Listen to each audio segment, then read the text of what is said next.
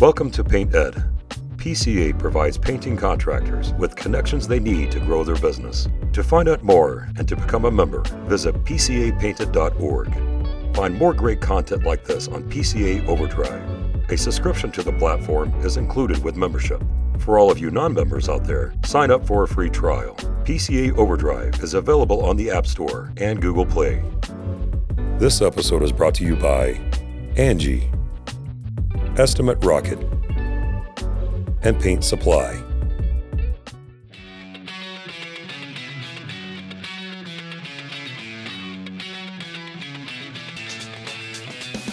Welcome to the Painter Marketing Mastermind podcast, a show created to help painting company owners build a thriving painting business that does well over $1 million in annual revenue.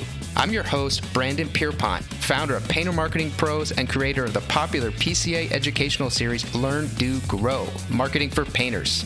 In each episode, I'll be sharing proven tips, strategies, and processes from leading experts in the industry on how they found success in their painting business. We will be interviewing owners of the most successful painting companies in North America and learning from their experiences.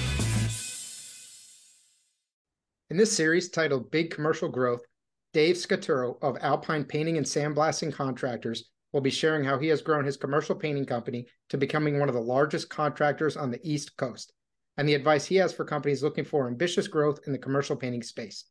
In episode 1, Dave discussed how to conduct effective commercial painting marketing, including some unique strategies and tactics that Alpine Painting utilizes. In episode 2, Dave outlined how you can set up your painting company structure for big-time growth. And in the final episode, episode 3, this episode, Dave will deep dive into finding, training, and mentoring new leaders within your organization.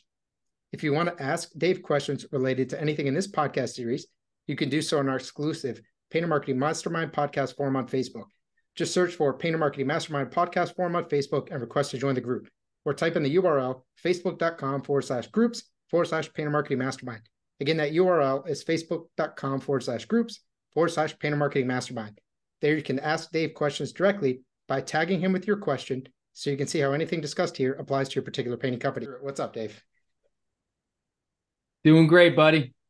Yeah. How you doing? How you doing with that sexy sick voice of yours? Right. Yeah, it's we have rescheduled twice. I didn't dare reschedule with Dave a third time. He was gracious enough the first two, so we're going to fight through this podcast. But Dave's got a lot of great material, so I'm going to sit back. I got you, man. I'll carry you through the finish line on this one, Brandon. Carry it, dude. Yeah.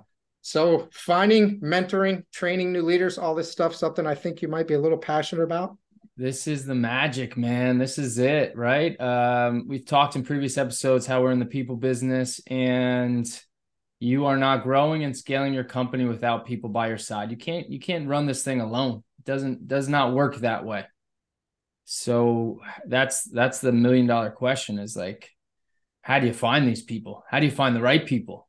How do you make sure they're fit? How do you help them succeed is really the way I look at it. Yeah. Yeah. So in the last episode, we really got into company structure. Obviously, your structure is going to look a bit different from a lot of our listeners, but that's just because your company is a lot bigger. But it's good to get that know-how, I guess, so to speak, of where they could be going. But how do you find, I guess, killers, right, for your company, or all-stars, rock stars, A players, whatever you want to call them? Yeah. Where do you tend to find them? Do you train them? Do you hire for culture? Do you hire for skill? How do you guys approach it? Yeah, absolutely. So first, I think you have to identify, what positions you need to hire for. That's the first piece of the puzzle, is analyze your company, doing that SWOT analysis. Okay, where are my weak points? What do I need to build up around? And when do we need them by? It's having the vision, the forethought to say, what are my hiring priorities? And then you're creating a target hire. It's the when and the who. So for example, for us, a few of our hiring priorities include some salesmen for 2024. So we have identified very clearly that we want a commercial salesman / estimator in Q1, and we want an industrial estimator in Q3. right? So once you know that that's the timeline, that's going to kind of dictate of when you put your plan in action. And for us, it's then getting on the right platform with the right messaging, so that I'm going to use the term different.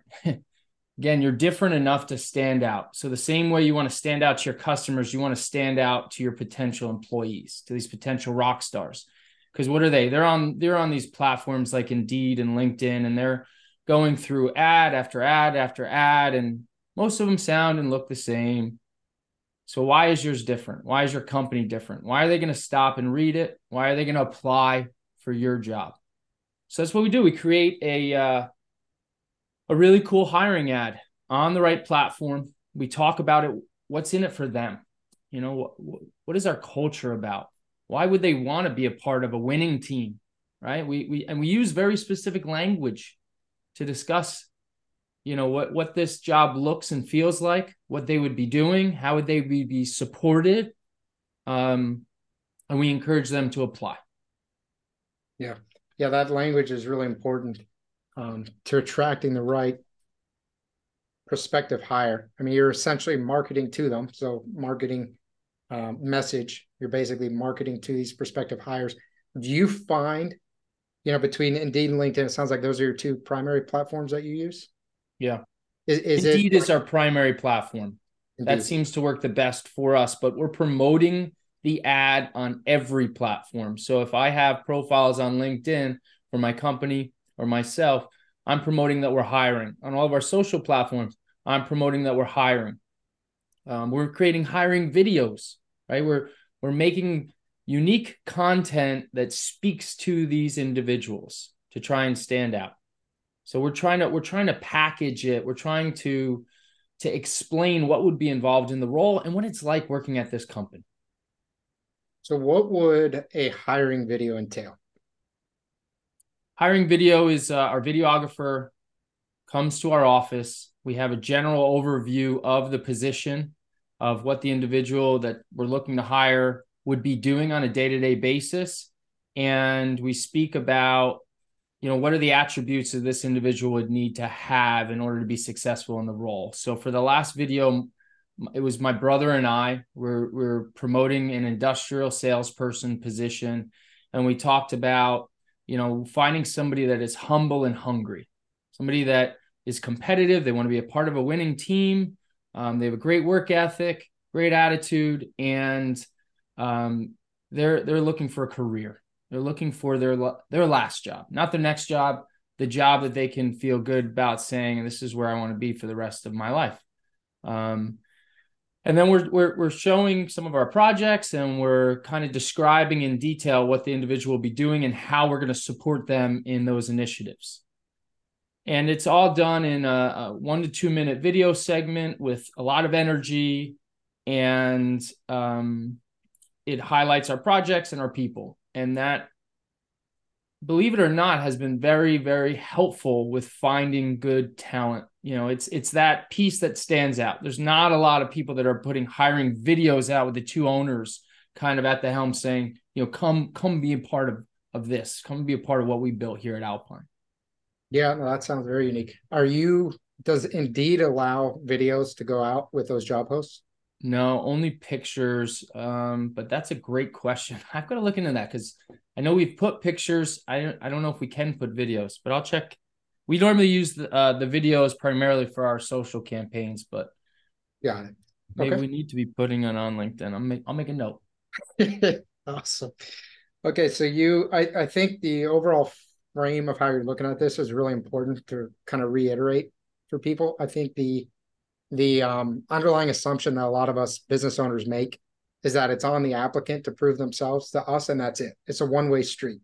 You know, hey, we have an opportunity. Who wouldn't want it? We're going to pay you above market rate. You come in here and you tell me how good you are and why I should hire you. But you're not going to get the top of the top just by saying you pay above market rate. If you want rock stars, you have to sell them the same way they have to sell you. Yeah. Yeah. I mean, there's the old saying, people don't leave their jobs, they leave their bosses, right? They leave their leaders. And we want to show that our leaders respect and appreciate people. We show recognition for a job well done, and we want to get that message across. I think that speaks in some cases more than dollars will. Like, look, you have to have a price point that is at or above market standard, or at least show a pathway of how a salesperson or individual in your company can continue to rise in the ranks, right? Have a career ladder. I think that's a piece of it. But speaking to culture and about the feeling they get when they think about their job means a lot. Yeah, and I think, unfortunately, a lot of companies still don't get that. They have just this mentality that, hey, you work for me, I'm your boss. No. I don't want to be somebody's boss. I want to be somebody's leader. I want to be somebody's mentor. I want to help them succeed both professionally and personally. So I want to get that message out right from the start. Yeah. So you made an interesting point. You don't want to be their next job. You want to be their last job. And then you talked about showing people advancement opportunities. How do you show them that path? Well, we're jumping ahead a little bit. If it's okay with you, I'd like to kind of stay on recruiting, because there's a couple key things that I think we can add to help out the people listening in. And then we'll jump into the onboarding and then eventually the training piece, which is what you just spoke to. So few other things. So once you have that really unique job ad, that's what's in it for the individual, and you're different, right? You have pictures of a fun environment, right? You're showing pictures of your company appreciation events, right? Or your holiday parties, or, high fives on the job. You also have now an assessment tool to help manage the influx of resumes, because depending on the position and depending on the time of year and the market, we could have 100 applicants a week for any given role. So how do you manage that effectively? How do you have like checkpoints or milestones that they need to hit in order to kind of get to the next step? And one way that we do that is through an assessment or a questionnaire, which will be dependent on the role. And they're typically just a series of questions that an individual would fill out. In the grandest scale, it's a 45-minute to an hour assessment just based on hiring a true sales professional. And these are dialed in assessments done by outside agencies that, basically give you the thumbs up. Yeah, they're going to be a great salesperson because they have all the tools that a salesperson would need in order to be successful, to connect with people and ask the difficult questions. Or thumbs down, this person, based on how they answered the questionnaire, it's probably not in their skill, in their strengths to be a salesperson at your or any company. So that's a helpful tool. And again, if it's for a position, let's just say like a support role, or somebody in the accounting department, we may still utilize like a personality assessment to understand kind of how they would want to be interacted with. How this person, are they high D? Are they super driven? And, we want to know that coming in, or they're, very controlled and measured and calculated, and more of an introvert. I don't know. But I want to know about the individual. So the assessment is good, because if they're not willing to take the time to fill out the assessment, they're not a good candidate for our company. That's like a barrier of entry. If you can send your resume and apply to the job, but unless you're going to fill out the assessment, you're not going to be considered for the role. So it's another kind of stopgap for us. What percentage of your applicants don't do that? It's obviously a 45 to 60-minute assessment is an investment into that process. Yeah, most don't. Yeah. I'd say probably 75% don't fill out the assessment. Makes sense. And so you use an agency to assist you with this? No. You do not? Okay. No, we have a full-time in-house, what we call a people and process administrator, and they help us with the recruiting, the onboarding, and piece of the training. And they basically help out. Human resources is our people and process. It's just an interchangeable term. And that's a huge hire that we added on about 2 years ago that is just solely focused on recruiting and maintaining high caliber talent. Excellent. So for people who are listening who would like to implement something like this but don't really know where to start, how could they start? Email me and I'll send you her position description. I love it. No, but yeah, it's we recognized about 2-3 years ago that we were scaling our company for growth. It's slow and controlled, but we were on this trajectory. And one of the most challenging things at the time, and still for many people, is acquiring good talent, right? Whether it's a craft worker or it's somebody to support your office staff. So we were using headhunters, we were using outside recruiters, and we were spending a lot of money, and sometimes it would work and sometimes it wouldn't. And I looked at it from the outside and had deep conversations with some people I respect in the industry. And we made the determination we're going to bring this role in-house.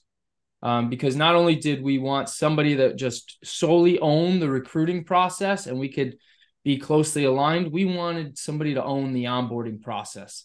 And that's, again, the next thing we're going to jump into, because I think that is so important.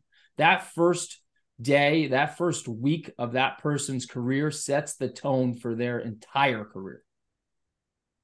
Yeah, that's heavy. So the HR people and process administrator, did he or she create the forms, the assessments? No. Good question. So the assessments are all outsourced. I don't recall the name of the sales assessment that we use, but I could get that information, or when we do our Q&A, I'll have that teed up. But we've used caliper personality assessments for, some of the other roles within our company. And there are a lot of them out there, but the sales assessment tool that we use now, I think, is probably one of the best ones we've ever used. It's expensive. I think we spend probably $1,500 to $2,000 per person per hire. So it's expensive. It's expensive. Now, granted, I can use as many assessments as I want until I can bring that person on board. But it is such an interesting tool to get into the mind of the individual we're hiring that by the end of it, I'm going to know really clearly kind of what are their strengths and weaknesses in the sales capacity. Okay, so to make sure I understand, the 1,500 to 2,000, that's for the position, and you can put as many applicants through Correct. that assessment as you. Okay, I thought you were saying it was per applicant. I was like, man, this is pretty crazy. No, I'm in the wrong business here. Yeah, no. Per hire. Yeah, that makes sense, man. So the people listening who are, smaller, let's say they have just a couple office personnel, or maybe they're getting their first estimator or whatnot. Does something like this still make sense to them? Yeah, I think they should do their own assessment. And it could be as easy as, the minute that they apply, there's an automation that goes out that says, hey, and this is how I used to do it, right? Answer these 5 questions and get back to me. And if they don't answer the questions, then they don't make it to the next round. And they could be just simple questions kind of geared around that position that are important to you. And you don't have to pay any money, right? But just having a process for kind of creating the check and balance thing. So you're not getting, just somebody that just blasts their resume to every sales opportunity out there. You're qualifying who you're getting is important. And that's just the first checkpoint, right? So let's just say the assessment comes back and you get the green light, they'd be a good fit. Then there's a phone assessment. Why? Because at least in this role, but in most roles, communication is very important. I need to make sure that I feel comfortable communicating with them over the phone. If they can't get past that 5-10 minute phone conversation where I have another couple questions teed up, I'm not bringing them in for an in-person interview. Why? My time's valuable. My team's time's valuable. Creating efficiencies in this process is important, because if you're going from, there are a pool of 300 people and we have to narrow it down to 3 that make the interview. I don't want to interview 20 people. I want to interview the best 3, the best 5 people. So yeah, phone interview would be the next step. They pass that. Then they move to the in-person interview, and there are a series of in-person interviews depending on the role. It could be anywhere from one interview, let's just say they're a craft worker, and we know real quick that they're a good fit and we need that person sooner than later, yeah, you're going to be hired on the spot. If it's, we just hired a new controller, that role, there was a series of 3 interviews, and I, as the culture manager, which is one of the roles that I hold, I am involved with every 3rd interview. And I'm going to ask specific questions around culture, which is one of our core values, to better understand this person and make sure that they are humble and that they do have a good work ethic and they can share with me not only their strengths, but also their weaknesses. I think that's important. Somebody to come in, hey, look, I'm not great at everything. Here are my strong suits, and here are some of the weaknesses that I've been working on for the last year. Like, if somebody tells me that, it holds a lot more weight than they just show up and say, I'm great at everything. Yeah, I don't make mistakes. I'm the perfect candidate. You should hire me. I'm like, yeah, you're also full of shit. So no. Yeah, that makes sense, man. Yeah, so the I think the idea of having multiple stages of the interviews, really protecting your time, is key. One thing that I've found that companies really of any size can do, if you put something on Indeed or LinkedIn, have a word hidden, 2/3 of the way down. Say, hey, in your subject line, when you apply to this, say magnificent in the subject line. It's going to weed out probably 2/3 of the people right there. Whoa, sneaky. Oh my God. You're like Harry Potter leaving like secret Easter eggs for people Something to like find. that. That's impressive. Yeah. People will apply and say they have attention to detail, but not enough to actually read your job post. So I like that. Oh, I'm going to right. totally use that one. Put an Easter egg in the job ad. Nice. Exactly. But yeah, the automations is good. There's a lot that you can do to weed people out, because when you weed people out, it's a win. It's not a loss. It's a win. You avoided a bad hire. It's better to avoid a bad hire than to even make a good hire. Bad hires are a nightmare. Yep. Cool. Well, you want to get into the reporting? So you make the offer, right? And they accept. We try and get people to accept on the spot if possible. I recognize that some people have to talk it over with their spouse at home, which is cool. But, I like that resounding yes. I like when they're coming in saying, I want this role. I don't need to think it over. If they offer me within my range, then yeah, I'm going to say yes. So I'm going for the yes. I'm going to say, hey, Brandon, really impressed. You beat out a lot of people. I want to offer the job. Here's the job offer. Let's talk through it. We spend about 15 minutes. And then I look across the table and I say, hey, Brandon, you on our team? Are you accepting our offer? And I'm hoping to get that yes. And we stand up and shake. And now we've cemented our relationship. And then from there, it's just about setting up all the specifics that we need to do our due diligence on to make sure that they can work for our company from a legal standpoint, and basically to cover our tail that we're not bringing anyone in with a violent criminal background that we weren't aware of. So there's background checks. There's, in some cases, drug testing or physicals that need to be done depending on the role. And if all that clears, then they come into the office. So let's just go through an office hire. The onboarding piece is important. And a lot of people, I think, miss this one too. If I look at the majority of how we onboarded people, let's just say 3+ years ago, it was, they show up and they've got to, get their workstation put together, and, we'll eventually get you a uniform, and, oh, you didn't meet your supervisor yet? Oh, come over. Let me meet, and show you who you're going to talk to. And they kind of flounder for the first day to week, right? It's like, oh, they got to do a lot of the heavy lifting themselves. And I would say if I were in that role, it would be uncomfortable. And my uncle and father would always be like, no, the good ones figure it out. But that's not the way I think about it now. And that's not how we operate. We make new hires feel like the most important person at the party. We're prepared for them when they show up. There's an email that goes out to our entire team that says, great news. Brandon accepted the commercial salesperson position, and he's going to be starting on Monday. He likes to go, his friends call him B. So maybe we should start with that. Please welcome him to the party. His favorite football team is the Giants, and his favorite restaurant is Ruth Chris. It's just, you're giving a heads up to everybody to be expecting the new hire, and take some time out of your day to introduce yourself, right? And make them feel a part of this team, this family. And then, we have these checklists that are built in for onboarding people.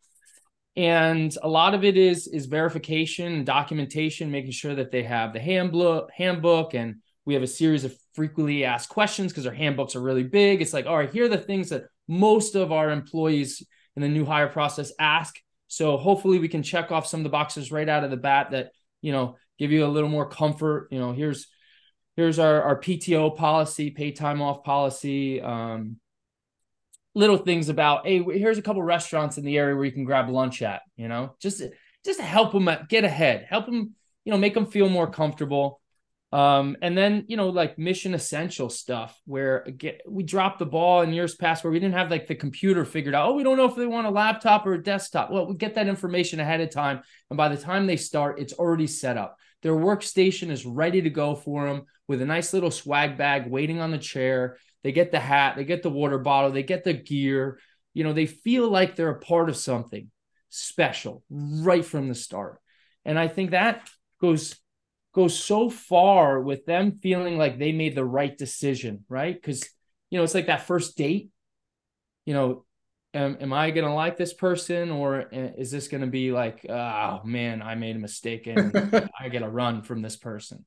And that all happens early on in a relationship. And we like to think that if we can get the onboarding right and they feel like they are important and valued right from the start, it's setting the tone for the rest of their career.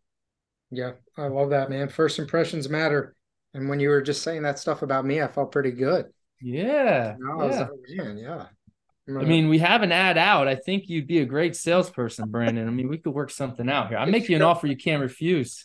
I bet you would. I love it, man. So that's for an office position, right? Yeah. I'm sure a lot of this is going to apply, but let's say it is for more of a field position. What would that look like?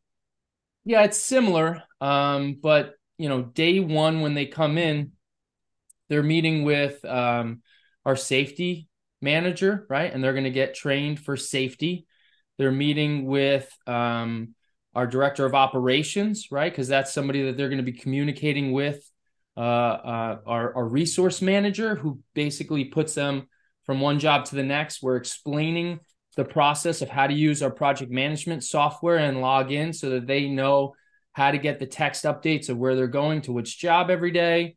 And then the same thing, they're getting outfitted with uniforms. They're getting their PPE. We're doing their fit testing for the respirators. They have basically a week in the shop of getting acclimated to the company. They're watching videos. They're taking comprehension exams to make sure that they understand our safety policies.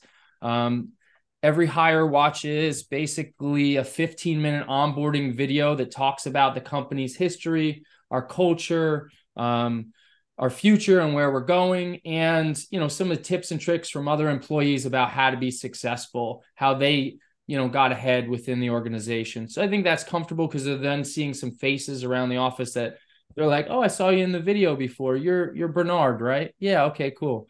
Yeah. So it's, and then the same concept. Once we know what crew they're going out on, we notify that crew. Hey, we have Billy. He's starting up on Monday. He's got a week full of safety training, but the following Monday, he'll be on your job site.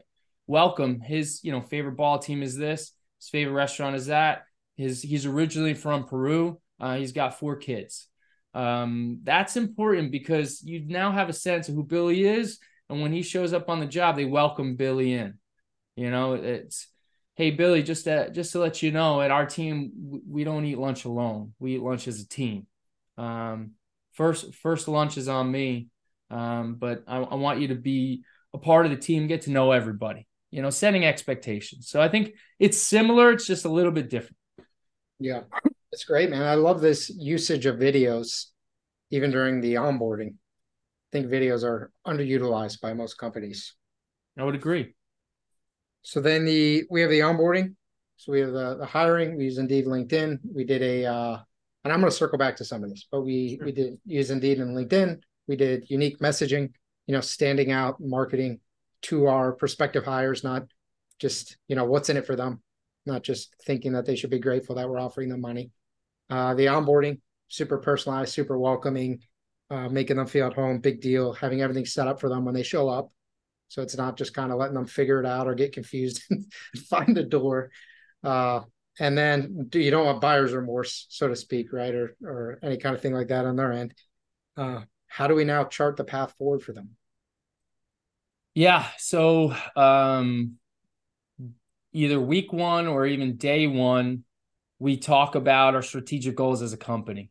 And look, they're going to be different depending on the hire, but we're talking about the important pieces of our company, which include what are the company goals? What is our strategy? What is our vision?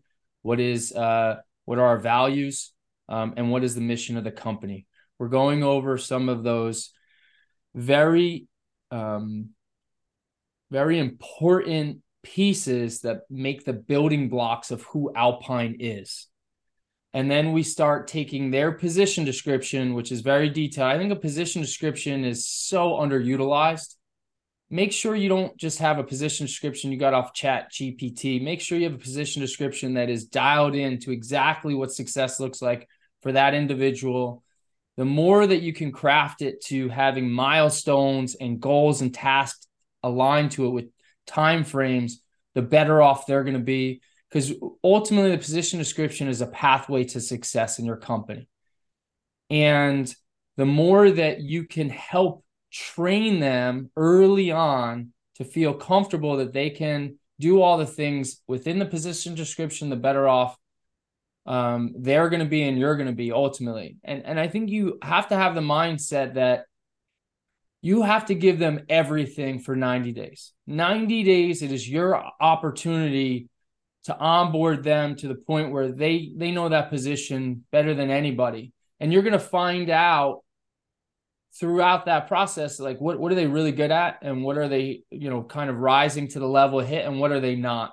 And you may have to restructure. Let's assume you value them and you want them on your team. You may have to take out pieces of the position description and recraft that document to give that piece to somebody else, like an admin, or to really train them up to say, no, this is an important piece of the puzzle that I know that you haven't missed it, but I need to make this more of a priority. You need to put more of your time and effort into it, or I need to help train you to get you up to speed to be good at this task because it's a part of the role. So, really showing the pathway forward and spending the time with them. So we'll go to a sales position because that's the hires that I typically bring on and mentor. You're going to shadow me for 90 days. I'll be honest, within a week, I'm going to pretty much have a gut feeling on if you have it or not. And it's based on your activity, your attitude, and your effort. Activity and effort are aligned in the sense that if I give you a general task of, hey, I want you to call 10 people today, I want you to call 15. I want to see you go above and beyond. I want you to come back to me before I have to ask you if you called those 10 people. I don't even want to have to wonder. I want to know that the job got done. If I have somebody that is that proactive and that hungry early on, I know, okay, I got somebody that wants to compete. I got somebody that wants to win. If I'm asking you for follow-up all the time and I have to be, the accountability monster, oh man, you're probably not cut out for working here because I need self-starters. I need people that, look, I want to help you. I want to be there for you. But if I have to remind you to do your job day in, day out and be a micromanager, I can't have you here. I'm getting drained just thinking about that, man. Yeah. Yeah. So it's laying out the rules of the game, man. Just make the rules really easy to understand. Hey, successful people in my company do these 5 things every day. You know what? Follow me. Eat what I eat. Wear what I wear. Drink what I drink. You follow this clear pathway. I'm successful. You can be successful too. I'll help sharpen your skills and get you, you're brought in for a reason. We saw something special in you. We're going to use your strengths and skill sets to help win. But, this is the path to success. If you follow me, you're going to be fine. So, that shadowing piece is important. So everywhere you go, they go for the first couple weeks. Yeah, I like that. So you talked about 90 days, really onboarding them, giving them everything they need. Do you have any sort of official probationary period or anything like that when you hire someone? It's it's a conversation that we have. It's basically, and it depends on the role, but upon hiring that last interview, I look every candidate in the eye and I say, hey, Brandon, I am very excited about you coming onto our team. I'm so hopeful that this is going to work out and be a huge win for you and me. But I just want to set the tone in the event that, there comes a day where that you have a better opportunity somewhere else, or this company's not for you anymore.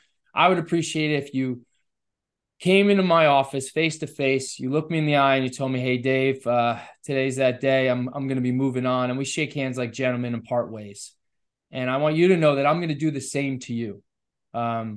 So I just want to be respectful with each other, if it doesn't work out. And that conversation goes a real long way, because you're going to feel it with our process, with these one-on-one meetings that we have, which I'm going to jump to in a minute, with the amount of time that I'm going to spend with you in those first 90 days. Like, I'm going to tell you what you're doing right and what you're doing wrong. And if you keep hearing from me over and over again about things that you're dropping the ball on, and that I really need you, and like, this is, Brandon, this is an important one, man. This is like a make or break. Like, I need you to do these things. Like, by next Thursday, I'm going to need this done, or else, I don't know. I don't know if it's a fit. You're going to know. Like, so by the time I look you in the eye and say, hey, Brandon, I'm sorry, man. The day said we'll come, I'll shake your hand and we'll part ways. Like, today's that day. Like, you get it. Because if you don't know, if you look at me like you're surprised, like, wait, what? Really? I didn't do my job effectively. The one-on-ones, we talk about the good, the bad, and the ugly. We talk about next steps. We talk about, what are the 5 accomplishments you had last month, and what are the five accomplishments you want to hit for next month? We call them the big 5 meetings when we do these one-on-ones. So it's a very tangible items that you need to do in order to hit your goals, which are aligned with the company goals. Yeah. It's really interesting how you talked about, well, number one, you're treating it seems like almost like a partnership. It's not like, hey, I'm your boss. Okay, welcome aboard. Here's what you do. Great. Here's your job description. Right. But you're saying, hey, I'm going to be respectful of you. You be respectful of me. If it's not a fit, it's not a fit. You're talking to them almost like they're a partner in the business, not someone you just hired, which I think is a totally different scope shift, a totally different way of thinking than how most people think. Like the boss, or like, hey, they'll figure it out if they're any good, which is not how you would treat a partner. You wouldn't just have him come in and, well, he'll figure it out if he's any good. Yeah. I don't feel comfortable when people call me their boss. I don't, if I was around an employee outside of work recently, and someone came in and was like, how do you know each other? And I said, well, we work together. We're part of the same work family.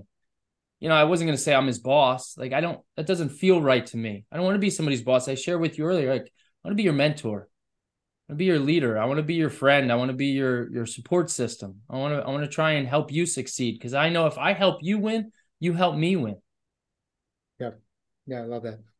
And then the other thing that you said that was really, really interesting was you would have a job description, which is obviously super important, but you would actually entertain the idea of essentially editing that job description and maybe seeing if someone else could take a piece of it, if the person was the right fit, but maybe one of those things they were just weaker at and we're going to have a hard time getting. Is that correct? That's correct. Right. So especially in the sales capacity, some people are amazing at connecting with others, right? The bonding and rapport, or they can just hammer the phones and bring in opportunities. Or they're the closer, right? You bring them in, they're closing the deal. They can negotiate. But maybe they're not great at admin. Maybe they're not the greatest, person to follow up with, putting information into the CRM. I don't want to handcuff myself by saying there's a one size fits all. You have to do everything that's on the position description perfectly. If I value their skill sets in a certain regard, I'm going to find a support team around them that helps them win, right? Helps us win by doubling down on their strengths and kind of taking a piece of their weakness and giving it to somebody else on the team. It takes a lot of thought in order to put that together. But if you have the mindset going in that that's what you're going to do, you're not going to be rigid, you're going to be flexible, you're going to be open. You're going to try and shift that person a little left or a little right. I think it'll benefit you long game. Double downing on the strengths. I like that. So when you're creating a job description, are you thinking to yourself, okay, these 5 of 8 things necessary, mandatory, like you cannot sell if you can't connect with people.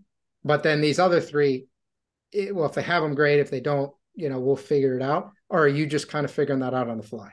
Yeah, pretty much. I mean, there's some core aspects, some core traits they need to have. You're not going to bring necessarily the person that's like a high C introvert into a sales role, and they're like, I just sell different than everybody. I don't like, connecting with people face to face. I'll email them. I look away from them and I pass them a piece of paper. Yeah, right. No, I mean, but yes, that is what I'm saying, Brandon. I think it's important that there's some key tasks associated with the role that, these are the must-haves, and then there's like-to-haves too. If they could do it all and they're the unicorn, then great. But if not, then you got to be open to trying to support them with other people in your company that can maybe take on a little bit more to help out the rest of the team. So there's always been this, there are different schools of thoughts about whether you hire for skill set, whether you hire for culture, value fit, things like that. Obviously, a lot of people prefer to hire non-painters as painters because sometimes people have been painting 20 years aren't always the best team members and have their own philosophies on things. How do you feel about that? Does it depend on the role? Mm-hmm. Is it just in general you feel like there should be some certain skill set? How do you approach hiring in terms of culture versus skill? I would say culture trumps skill set. Because let's look at it from the inverse, right? Let's just say you have one of the more skilled people on your team, and that could be in any role, right? The most skilled salesperson, the most skilled crew lead, most skilled painter, but they're an asshole. They're mean to everybody. They ruffle everyone's feathers. They make your job harder. They're constantly getting into verbal arguments with your customers and your other employees. We call that person the skilled rebel, right? So they can do their job better than anybody. Their skill is outstanding. You're always making money on their jobs when they're there, but they're ruffling feathers, and there's no real way to put a dollar figure on the impact that has to your company or the negativity that wears on you as a leader and owner. So for us, that person needs to go. We need to either help get them up to speed as far as what our core values are and how they need to, communicate with people and act when they're at the workplace, or else they have to go fast, because what will happen is other people in the organization will look at them and be like, well, Pete is the best at what he does, and he doesn't give a rat's ass about what people think. He can do whatever he wants. So as long as I'm good enough, I could act however I want, and that will bring you down in flames. So the skilled rebels are the hardest people to get out of your organization. So you have to identify them fast if they're a new hire, or you have to cut them out of the company, even if they've been there for a long time, right? And some people are going through different things. You have to talk to them on a personal level, like, hey, what's up, man? Is this just something difficult you're dealing with? And I can help support you and get your mind focused and right, so you're not like, I don't give an F anymore. Or is this person, that's just who they are, and they've got to go. But along with that, it's like, you can't just have the nicest person in the world, but they can't do their job well, right? So, where's that mix? The all-stars have both. The A players, the rock stars they have a great attitude and a great work ethic. They're great at what they do. They bring in their rainmakers, and they're nice people, and they add to your culture. Those are the people you need to find. And you need to train up for both attitude and for skill. How long does it take you to hire somebody like that? Like you say you're going to hire, you said an industrial salesperson in Q3. Yeah. So when are you going to start looking for that person? Typically it's about 3 months out. Okay. Yeah. And it depends on the role, right? Admin, like I think we're looking for like 6 new hires right now. And we found an admin within a week and a half. right? That industrial salesperson position at actually maybe closer to 6 months or even a year, because Wow.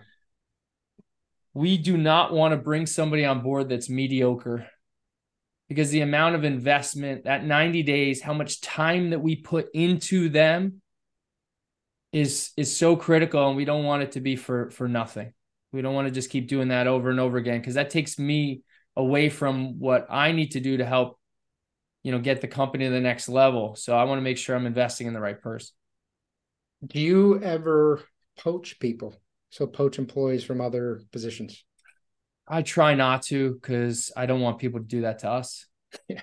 I try not to, but I will tell you that if I hear through the grapevine that somebody's looking to leave and they're a good human, and I hear that from, more than one person that I respect, I'll make a phone call. But am I going into my customers, or am I going into my competitors, websites and searching out who their top people are and calling the poach? Absolutely not. No, I think that's just dirty. I wouldn't want somebody to do that to us. And I wouldn't do that to them. But and people have, right? So I get my guys come up to me and say, hey, so-and-so just called me. I told him to go pound salt, but he's trying to get me to come to his team. Treat your people right. Make them not want to leave. Make them really like, why would I want to leave to go somewhere else? I got a great thing here. Make their job environment somewhere memorable that they like talking to their family about on the weekends. I like what I do, just like create a good environment for your company so that people don't want to leave. Yep. That's the secret. Do you find that there are certain industries outside of painting that you have had luck with? Like, for example, customer service. A lot of times you can get people through hospitality and they're really good at it. Have you found something similar with your company? Yeah. Our best salesman in the commercial sector was the maitre d' for a high-end restaurant. Mm. And my uncle became friends with him because he would frequent this establishment primarily because of the relationship he had with the maitre d'. I mean, this guy was outstanding. And when my uncle first told me that, Dave, out of respect for me, I want you to interview this person. He's coming from a different industry, but give him a shot. I looked at him a little sideways. I was like, Uncle Steve, really? Like, he knows nothing about painting. He goes, yeah, but he knows everything about people and customer service. And that's a big part of what we do. And I go, okay, granted. And within 4 hours, I knew this guy was special. And he is our top seller on the commercial side. I mean, and he came in just guns a-blazing. And not only is he a great fit for us from a skill set and bringing, revenue to the company, he's an even better fit from a culture standpoint. He's one of the nicest guys in the whole company. His name's Bessie Genova. Shout out to you, Bessie. Love you, brother. So yes, I would say if you're in the customer service industry, you'd probably be a good fit for the painting industry because we service customers just the same. Yeah, let's go, Bessie. So yeah, and then he doesn't come with any bad habits. You can take he has enthusiasm, he has the customer service, he knows people really well, and then you can mold him to your sales process and how your company operates. Yep. When you are letting people go, you talked about how they'll typically know, if they have no idea, then you're not really doing your job very well. Is there a structure to that? For example, some corporations will have a PIP, like a performance improvement plan, something like that. Do you have anything official like that? Or is it just, hey, they're kind of figuring out this isn't working? Yeah, we do one-on-ones every month with every employee in the office. And we're doing one-on-ones now with our crew leads. And hopefully one day we'll get to every employee, because I think every employee should have a voice. But when it comes down to our office staff, it's very clear that your supervisor is talking to you and giving you feedback and affirmation, right? So I'm going to tell you what you did good, what you did bad. And then I'm going to give you very specific metrics that you need to work on by the next time that we meet a month from now. So it's a continuous improvement program to the point where you know where you stand at all times. and we don't sugarcoat it. Like I want to be nice, but I want to be direct. Being clear is kind, and I want to make sure that that you need to do these certain things in order to keep your job, right? In some cases. So, yeah, it's not necessarily an improvement program, but it's very clear of where your deficiencies lie. So, when I say, hey, look, I really need to see something by next meeting, you got 30 days, or else, Brandon, we might be having a different conversation. Like, I better step it up. Yeah. I liked my welcome email more than that, by the way, just so you know. Most people do. So I think it's great how you focus so heavily on the job description, and they're really that's what they're held to, right? And I think it's so common to just put up a generic job description of some kind because you need an estimator or a crew leader, whatever, you need someone in this position. Grab a template, maybe change it a little bit, throw it up, and then, hey, when they get here, we're going to tell them what to do, make sure they're doing a good job. But if they don't actually know the expectations, if it's not set in writing, then it does become a bit more of a feel. Like, I feel that you're not doing a good job, but maybe they feel that they are doing a good job. And then boom, that disconnect, right? Hey, you're fired. What? I thought I'm doing a great job. So do you have clear KPIs in your job descriptions? And do you change them ever? So like, will you go back and maybe even work with the team member on the job description, or how does that work? Yeah. We just reevaluated all of our job descriptions across the board in the last 6 months. And that was the responsibility of the supervisor to really sit down with each one of their subordinates to go over what they're doing. Does it still apply? Does the language still make sense? And then craft it so that, yeah, it is a good fit. It does align with the company, it aligns with their role and how they fit. So yeah, I think that's very important. You don't want just a static position description that, you look back and 3 years from now, it's like, I don't even use that program anymore. Why is that in there? It's confusing. You're giving somebody something where they're reading it going, I don't really understand this one. Okay. I'll figure it out, I guess. So yeah, I think that is important to make sure it makes sense. There are absolute KPIs. The more detailed you can get, the better. But don't make, a 20-page book out of a position description that micromanages every aspect of their life either. Give them autonomy, give them the big picture, and help them get there. But don't you're going to come in at 7:00 and then at 7:05, you're going to do this. I mean, that's just, nobody wants to work like that. So yeah, just be more of a supportive supervisor and help them get to the end game. Yeah, the job description will contain kind of what needs to be done, the overall focus, but it's not going to be SOPs. It's not going to be 20 pages of SOPs for them. Do you actually take this job description when you're doing your one-on-ones or your team's doing them? Do you guys actually bring the job description into that meeting ever? If it's getting dicey, right? If we're getting on a rocky road and I've got to kind of bring this up and dial it in and put it in front of their face, that's fine. But in the one-on-ones, it's really their meeting, right? So for the most part, if you got an employee that's working out well, they're earning their place at the table, this is your meeting, Brandon. It's your opportunity to come to me. How do I support you? There is an agenda, right? So, at the bottom of our meeting, which gets updated every month, you're going to see your top 5 goals for you personally to help the company succeed and in turn you succeed, right?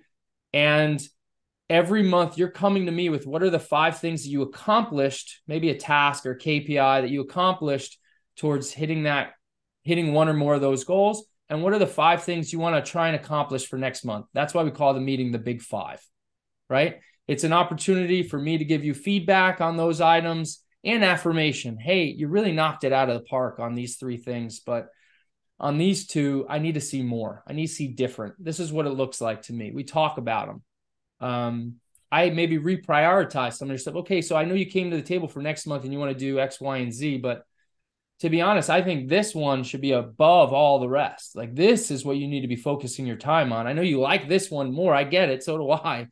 Spend your time on this important issue. So, yeah, it's clearly identifying kind of how you align their goals to the company goals and keep going back to that. And every one of those goals are tied to the position description. So it's really just the major pieces of the position description in there.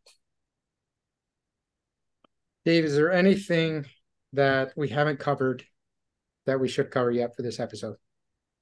I think there's one more huge takeaway, and this is something that people don't always incorporate. So when I'm meeting with one of my teammates on a one-on-one, I'm doing everything in my power to correlate and connect their personal success with our company success. I want to marry the personal and professional sides of who they are.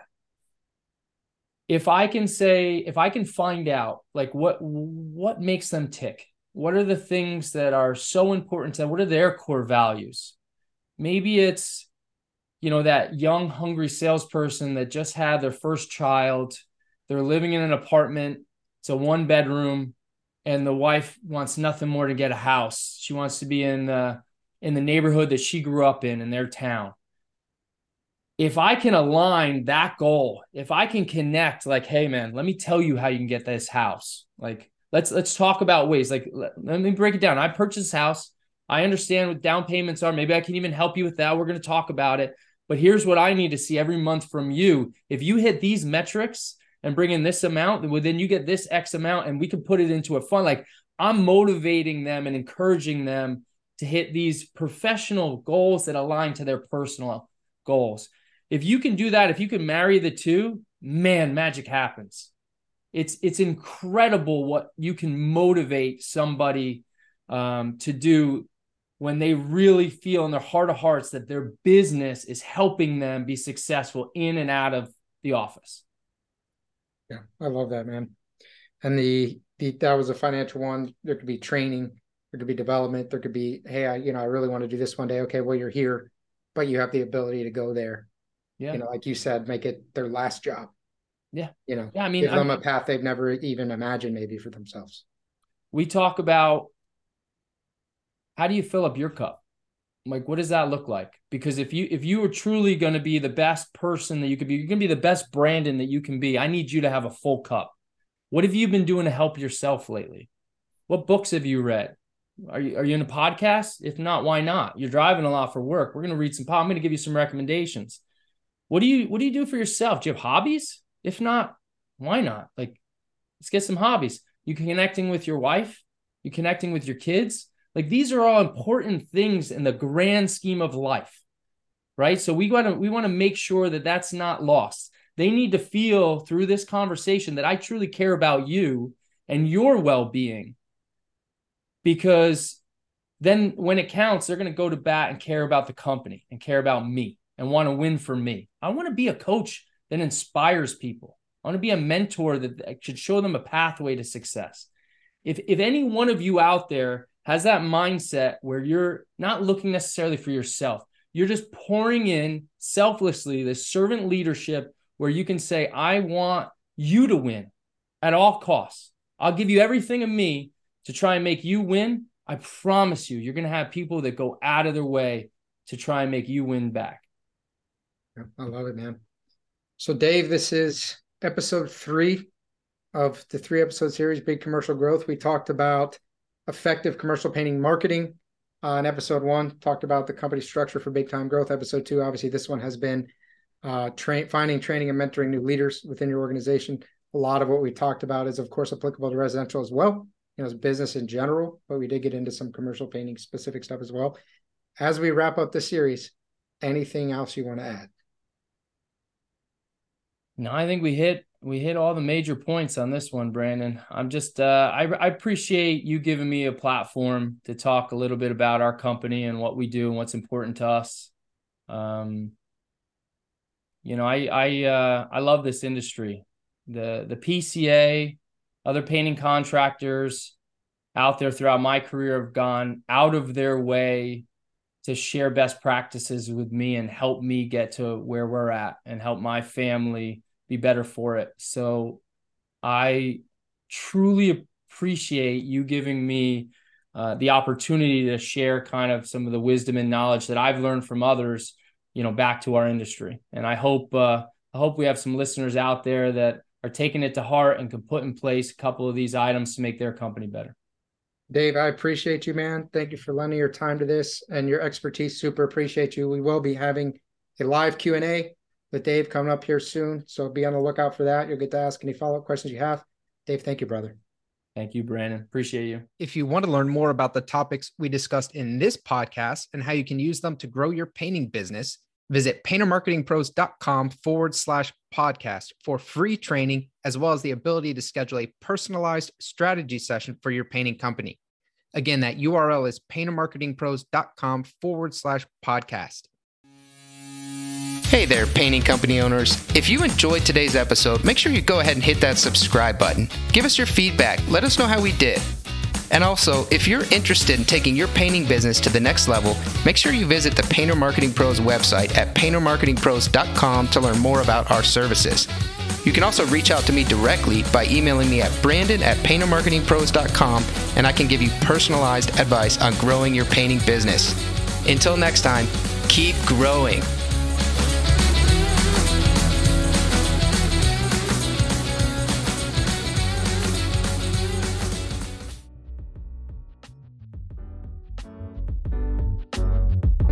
Paint Ed podcasts are produced by the Painting Contractors Association and are made possible by members and industry partners.